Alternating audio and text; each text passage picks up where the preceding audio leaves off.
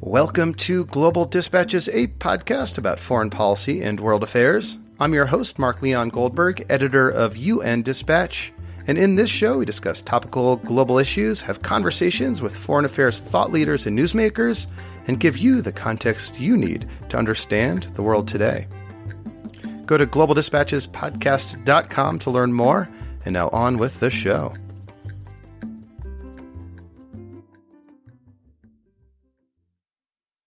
For 27 years, the question of what to formally call the country informally known as Macedonia has been a diplomatic thorn in the side of Europe and the Balkans.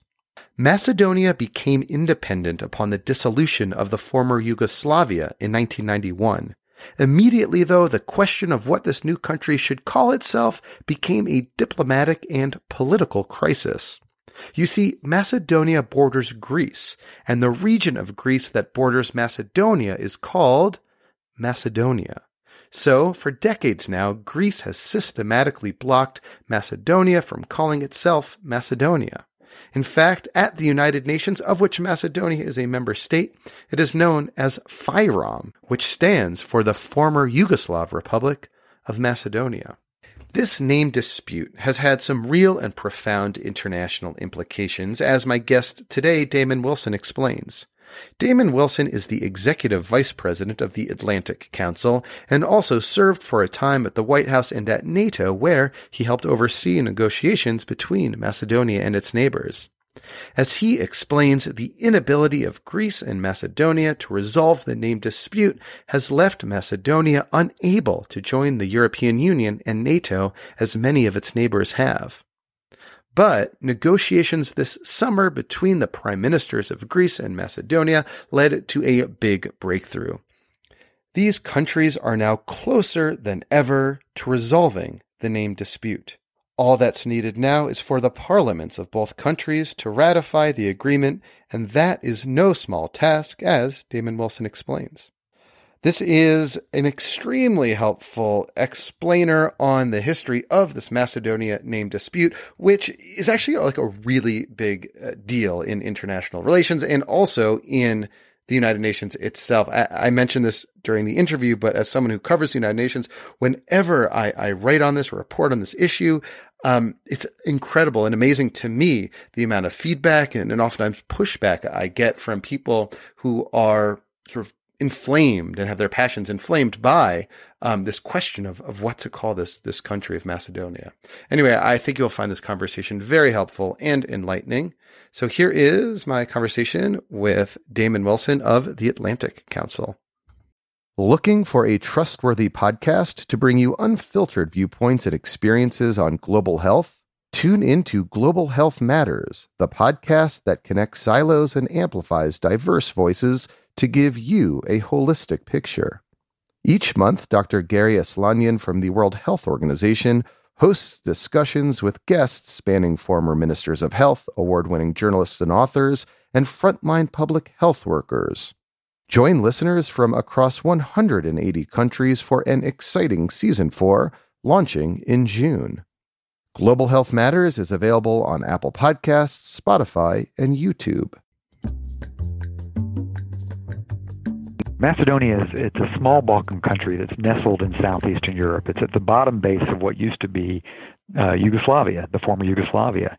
In fact, the name that the country's been saddled with since the former Yugoslavia fell apart was the former Yugoslav Republic of Macedonia, FYROM.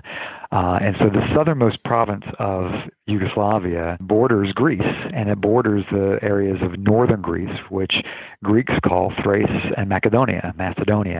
And hence, this is a country landlocked, small country, right in the heart of the Balkans, nestled in between Serbia, Bulgaria, Greece, Albania, and Kosovo. And it's because of its geography that it has all of this complication.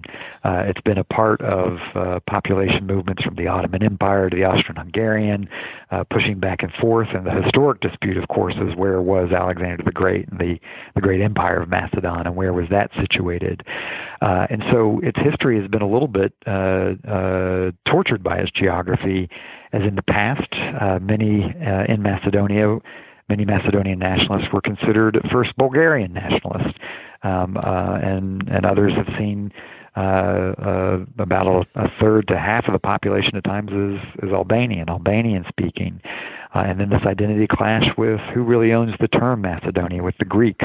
And so precisely because of its geographic position, nestled in between these other nations in Southeast Europe, that it's had a complicated contemporary political experience. And in 1991, it gained its independence from the former Yugoslavia, or declared independence, I should say.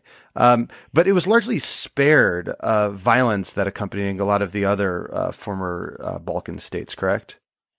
So yes and no. It sort of received its independence in 1991 because of the collapse of the former Yugoslavia. And this was an effort that was led first by Slovenia and Croatia. But as they broke apart the union inside Yugoslavia, Macedonia became one of the beneficiaries, and that's where it found its independence. It gained independence in 1991 as war began to break out. First a short war in Slovenia, a bigger war in Croatia, and then a really brutal war in Bosnia. And at the time, Macedonia was spared. It was sort of almost an afterthought through the big struggle that these countries had, and they had a real problem because there were ethnic Serbs living on their territory. Macedonia didn't really have that in its mix. It was, I don't want to call it an afterthought, but it was not at the heart of the bloody wars with the dissolution. That said, things changed, and the country really, without agreement on its name, it was called FYROM at the time, former Yugoslav Republic of Macedonia, and with a real difficult sort of political status and tenuous deal between its constituent peoples that were Slavic, Southern Slavs, Macedonian, and those that were Albanian. You saw these political tensions begin to grow, sort of fueled by what had been happening elsewhere in the former Yugoslavia, and really an insurgency broke out among ethnic Albanians that began really fighting for their autonomy, if not their independence, or if not their merger with their neighbors in Albania. And it was pretty clear that headed into 2000, 2001, that Macedonia was unfortunately on a pathway to become the next conflagration, the next Balkan War. And in an extraordinary sort of round of diplomacy, that's when I had the opportunity to work for Lord Robertson at NATO. That's when NATO really joined forces with the European Union, with the OSCE, Organization for Security Cooperation in Europe, American diplomacy. And while there was fighting that was beginning in an insurgency, an intense international diplomatic effort led to a compromise agreement, brokering a political agreement between ethnic Albanian and Macedonian leaders in the country, producing the Ohrid Accords, and essentially paving the way then for NATO operation, NATO forces in the country to stabilize the situation. It's one of the great successes of international diplomacy of really averting this country falling into full-scale civil war. Much of this is forgotten because then 9/11 happened. NATO deployed in August. 9/11 hit. The world's attention moved on because of those horrendous terrorist attacks. But the NATO force remained in Macedonia, later becoming more of an EU presence, and really ensured that this sort of fragile country did not follow the pathway into an outright civil war like we had seen in Bosnia. And it's fair to say that in the years since it did not, that intervention succeeded and Macedonia sort of developed economically and politically, still, having its challenges, but nonetheless sort of evolving and growing and progressing. But at the time, as you said earlier, the sort of name that was agreed upon was FYROM, right?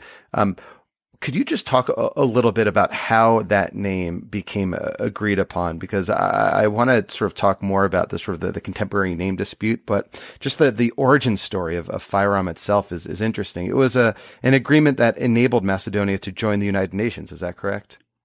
That's right. I mean, this was the key issue. The country is declaring independence, which was really a byproduct of the collapse of the deal of these constituent republics within Yugoslavia. And so as Yugoslavia was collapsing, Macedonia essentially was gaining its independence. And that meant recognition from other countries. It meant pursuing a seat in the United Nations. And yet from day one, there was a problem, its name. This had always been a constituent republic of Yugoslavia that was called Macedonia, but no one much cared or paid attention because it was inside another state. And now here it is trying to claim its voice, its right at the United Nations with the term Macedonia, and that's where the objections from Athens originated. Greece was unprepared to recognize and to see this country seated in the United Nations by the name of Macedonia. And so to come up with an agreement to allow sort of what was reality. This country was becoming independent. The Yugoslavia was collapsing. There was an agreement to allow it to take its seat under FYROM, the former Yugoslav Republic of Macedonia. Very messy, a very difficult formulation, and one that everyone thought would be permanent, would be temporary. And yet that's the tragic story, is that it didn't become temporary. It's been the albatross around the country's neck for 27 years. Through ups and downs in these negotiations, failure to reach agreement with Athens has been the fundamental problem. And it's not just semantics. This, in some respects, really became not just a name dispute, but a name dispute which therefore blocked this country's, I'd argue, integration into the West, into its institutions. It blocked its ability to move into NATO, to begin the process of negotiations with the EU. And that's because Greece, right, basically vetoed its talks with the European Union or its entering talks with NATO, correct? That's right. There was an agreement, there was an understanding that once FYROM was the name, and that's what it entered the UN for, that the negotiations would continue, and the UN appointed Matthew Nimitz, an independent negotiator, to try to work with both sides to come to an agreement. And so the idea was, okay, let's let things work practically, let this country operate in these institutions under FYROM, and in the meantime, diplomacy will continue, and we'll get to an agreement somehow. And yet, it didn't really play out that way. The two sides really didn't come to an agreement. And when push came to shove, and the issues came to a fore, and the country was getting increasingly close to be ready to apply to NATO, it was in the membership action plan under the name FYROM, and it was coming to a head that it was, many of the allies, the United States included, were ready to say, okay, as we head towards our summit in 2008, so this is a decade ago, the country's pretty much ready to receive an invitation to NATO. And this is where sort of the game changed. And the Greeks said, well, you know what, that arrangement we had to allow the country to enter the United Nations under FYROM, as well as some other international arrangements, we're not going to give up our leverage on the real prize, NATO, and then eventually EU membership. And we're not going to let this country join under FYROM, even though that was sort of the understanding. That was what was expected, that we all wanted a deal on the name. But the absence of a deal, the country could still join as FYROM, just as it did with the UN. The Greeks changed the equation, said, nope, we don't. We want to have the name dispute resolved before we actually welcome this country into our alliance. And that's when we hit a brick wall in 2008 at high stakes, high drama Bucharest summit, late night negotiations, strong push by the U.S. administration to push NATO enlargement into the Western Balkans. And when push came to shove at the table around NATO leaders, we got a consensus on Albania and Croatia, and we failed to get a consensus on Macedonia precisely because of Greek objections. But those Greek objections were backed up by other allies like France that weren't going to put that kind of pressure on Greece. And you were there. You were at those negotiations. I was. They were pretty painful. I was serving at the time as a special assistant to the president, a senior director for European affairs at the National Security Council, and my remit was everything involving Europe. So I had been involved from the NSC perspective in both the name negotiations, the NATO summit negotiations, our real push. And we really saw this as an important summit to consolidate and to really turn a page on the bloody chapter of the Balkans history by bringing in three countries, Croatia, Albania, Macedonia, and by welcoming them into the NATO alliance. This would really solidify, I think, a sense that the region was coming out of its bloody past and was really going into a future that would offer it a sense of stability, security, and with that a sense of prosperity. And instead, we came out of Bucharest with consensus on Croatia and Albania, And despite late night negotiations while we were there in Bucharest, and a lot of negotiations up to then, we couldn't get Athens to budge. We couldn't reach an agreement. So maybe you're an excellent person to pose a question that has been beguiling me for years. So I've written about this issue off and on, kind of from a UN perspective. My day job is also to write a blog about the UN and global affairs. And whenever I wrote a post over the years about this name dispute, the comment section would flare up. It really inflamed passions. I'd get flooded with comments, vitriolic emails. I never quite understood why this name issue touched such a deep nationalist nerve. Can you explain that to me? Yeah, at the end of the day, think about, we've gone through this incredible historic cycle in Europe. It was nationalism, it was militant nationalism, which led to the greatest catastrophe of the 20th century as we saw militant nationalism turn Europeans against each other in brutish and brutal war in World War II. And we've seen this great European project post-1989 to be this interesting set of pressures. On the one hand, it was an embrace of countries and their sense of identity and their ability to determine their own future. And you saw the countries of the Warsaw Pact, the constituent republics of the Soviet Union, these so-called captive nations, really shed that sense of captivity, embrace their identity, embrace their patriotic sense of their own country, their own identity, and their ability to determine their own future, and then voluntarily cede some of that sovereignty by joining the European Union and becoming part of the NATO alliance. And so you see these countervailing forces that have played out in a more difficult way in the Western Balkans. These countries, with the dissolution of Yugoslavia, had a chance to form their own identity, to put an emphasis on their own language, on their own national symbols, their flags. And these are countries that either never had independence or had brief periods of independence, some of them very stained with difficult chapters in their history. And for Macedonia, this was something new, a chance to give rebirth to a country that had only sort of barely existed before. And so the emotional attachment to your identity, your language, your name, this is a historic development for the country, rightly so. And I think that's where you see a little bit of why there's so many emotions attached to this, because this is a country that hasn't been able to call itself a country for most of its period of identity. And this bumped right into the sentiments in northern Greece, people that use the term Macedonia to refer to their region, people in that region that marketed products branded Macedonia. And there's a real commercial dispute of how you're using that term as well to market things globally. And of course, the history. Who owns the legacy of the Macedonian Empire and Alexander the Great? And this insecure nation, almost one that slipped into civil war, probably went a little bit too far in trying to embrace the symbolism of Alexander the Great. Naming the airport after him for a while. Naming the airport right? after him, putting up statues everywhere. To be honest, this really, after 2008, after Macedonia failed to get into NATO, we saw the country, I think, take a wrong turn. And it's by being vetoed by joining the Western Club, we almost saw it turn internal, become a little bit more nationalistic, to grab at some of these symbols, and in doing so, to actually exacerbate the relationship with Greece, and to begin to almost erode its sense of where it was going, erode the sense that this was a small democratic free market country that could be part of Europe.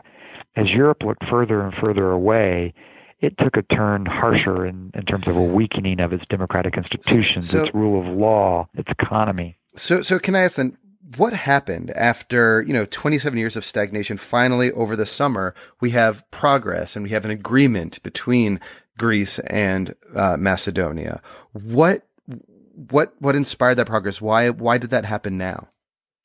So two pretty extraordinary developments happened. First, Greece Greece went through an extraordinary financial crisis that led to really an implosion of its political class and the election of what was seen as a radical left-winger Prime Minister Tsipras of Syriza, which shockingly came to power as sort of the bad boy of Europe to challenge the EU and to challenge a lot of things within NATO as well, brought a completely new political leadership to power in Athens, one which was less constrained by previous conventional wisdom, which was less affiliated with the disagreements with Macedonia in the past, and having come out, not fully, but essentially come out of this financial crisis, a left-wing leadership in Athens that was willing to sit down at the table and negotiate this, in part because of the changes in Skopje. What happened after Syriza's election in Greece, we saw Macedonia on the brink, crisis after crisis, as the patriotic nationalistic government began to really push the envelope on issues of rule of law. We saw a lot of corruption, a lot of stagnation. In the past couple of years, the country was on political crisis after political crisis, EU envoy trying to negotiate between the opposition and the government, and then boom, we go into a new election. It's a real close call. Both sides come out about equal. And after quite a bit of maneuvering, we see a new center-left government led by Zoran Zaev take hold in Macedonia, and that's when things changed. The stars aligned. A government in Athens, a government in Skopje, willing to shed the old positions that both nationalists had held in the past in both countries. And Zoran Zaev came to power as prime minister single-mindedly focused on resolving this issue so that he could put this behind him and ensure that Macedonia would be anchored in NATO and the EU. And he has pursued this relentlessly. And it is because of that specific leadership of Zoran Zaev and Skopje and the willingness of Tsipras to do things a little bit differently in Greece that led to the Prespa Agreement. So can you just very briefly explain what the Prespa Agreement called for? Sure. This is an agreement negotiated by the two parties themselves. It's not imposed by the Americans or by the EU, as some would have you believe inside Macedonia or Greece. This is an agreement negotiated by the two governments themselves at a lake in the Balkans called Prespa that really captures an understanding that essentially that the country of the government based in Skopje would agree to constitutional changes that would rename the country the Republic of North Macedonia, that would protect the sense of identity and language as Macedonian, but would call this country North Macedonia, and thereby an agreement to be accepted and ratified in a Greek parliament. Greece would lift its objections to NATO membership and beginning the EU accession process. That's the fundamental agreement that's built into the Prespa Accords. It does require both sides going through some steps internally, and that's where we've had political drama, but that's the crux of the agreement. Mm-hmm. And basically, the very briefly, can you explain the political drama? Because as you mentioned, it requires agreement by parliaments in what will be called, hopefully, the Republic of North Macedonia and in Athens. How close are both sides to reaching the sort of requisite political internal support needed to move forward with this agreement? This agreement's on a razor-thin margin. It has been, it will be, and it's going to be high stakes, high drama until the very end. We've just come out of an extraordinary period in Macedonia where, after the agreement was reached, the opposition expressed a lot of displeasure. And Zoran Zaev decided to call a referendum, decided to make that a consultative referendum rather than a binding referendum to gain the support of the people to stand behind this. Before he would have to take it to Parliament to get the votes. The referendum didn't go exactly as planned. There was a big boycott movement. And while the referendum results were over 90% in favor of the question, do you want to join NATO and the EU by accepting the terms of the Prespa Agreement? So over 90% voted yes. Under 40% turned out. And while much of the Macedonian electorate has actually left their villages to go work in Europe, it's really hard to get to 50% in Macedonia. It was still lower than people would have wanted. And so the ball moved into the parliament and the parliament's court. The government, Zoran Zaev, his team, his coalition, he had to gain 8 more votes from the opposition. Given the way the referendum went, that was going to be a tough task. He raised the stakes by threatening to call early elections, thinking that many of those MPs would know that if they opposed the agreement and went to early elections, that the opposition, they'd actually lose seats. And in a good story of old politics, arms twisting, he succeeded in getting 8 defectors from the opposition to join in backing the vote.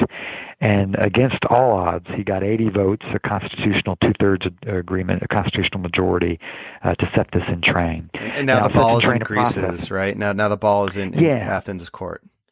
Exactly. There are going to be a few more votes that have to go through the Macedonian parliament, and he'll have to do one more big vote, 2/3. But essentially, he's now stitched together just barely that coalition. It can fall apart, but it looks like he's got his pathway in Skopje.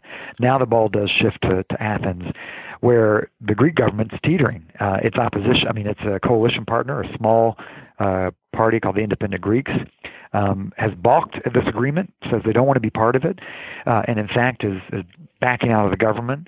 And so now Prime Minister Tsipras, just like Prime Minister Zoran Zaev, finds himself on a razor-thin margin.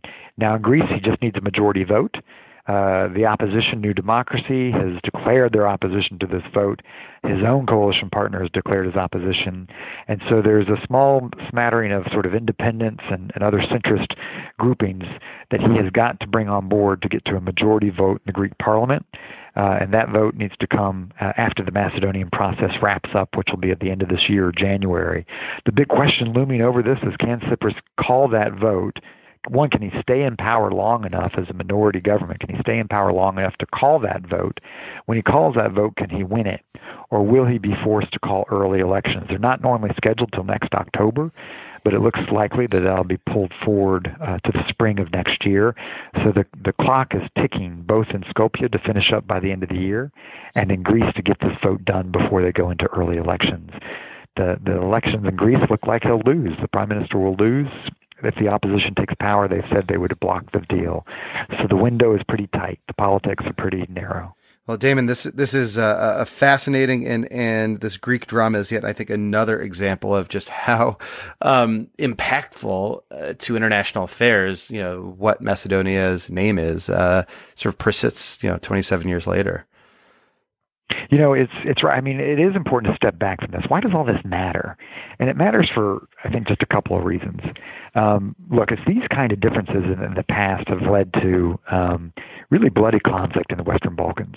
And this whole process of democratic transformation, opening reforms inside these countries, paving the pathway to these countries becoming part of NATO and then the EU, this isn't just a formula. This is really part of a historic process. It's part of a historic process of former adversaries becoming allies. It's the story between France and Germany, having been adversaries for so much of their history, to have become allies within the NATO alliance and then within the EU. Well, that's the same story playing out here. Can we overcome a really difficult past in the region and bond these countries together through open relationships, integrated economies, and in alliances that actually take former adversaries and make these folks become part of a community with us, standing together? And at the same time, we've seen a geopolitical competition enter the fray.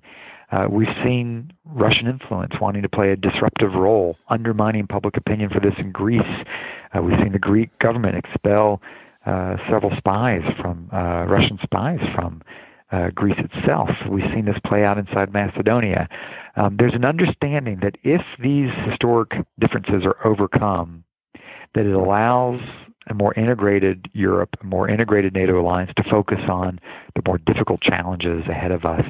And there are those out there, whether they are the Russians or other forces, that really don't want to see this succeed. They're legitimate concerns, no doubt. People who feel strongly about their identity, they're not tools of Russia. They feel that those are their views. But it just shows that there's a little bit of a geopolitical mix to what's unfolding and why there's strategic issues at stake. Well, Damon, thank you so much for your time. This was very helpful. My pleasure. Thank you so much for covering this important issue. All right. Thank you all for listening. Thank you to Damon Wilson. I sincerely hope that these parliaments get their act together and ratify this agreement. This has been going on for way, way too long. All right, before I let you go, a trivia question. Actually, this is like my favorite trivia question. I'm kind of a nerd. It's been my favorite trivia question for a long, long time. But here goes. And you can hit me up on Twitter with your answer at Mark L. Goldberg, or send me an email using the contact page on globaldispatchespodcast.com. The question: what is the name, and no Googling, of Alexander the Great's horse? Hit me up on Twitter or email for the answer. Bye. Oh, and if you promise that you didn't Google the answer, I will mail you a Global Dispatches podcast sticker in the mail. Send me your answer.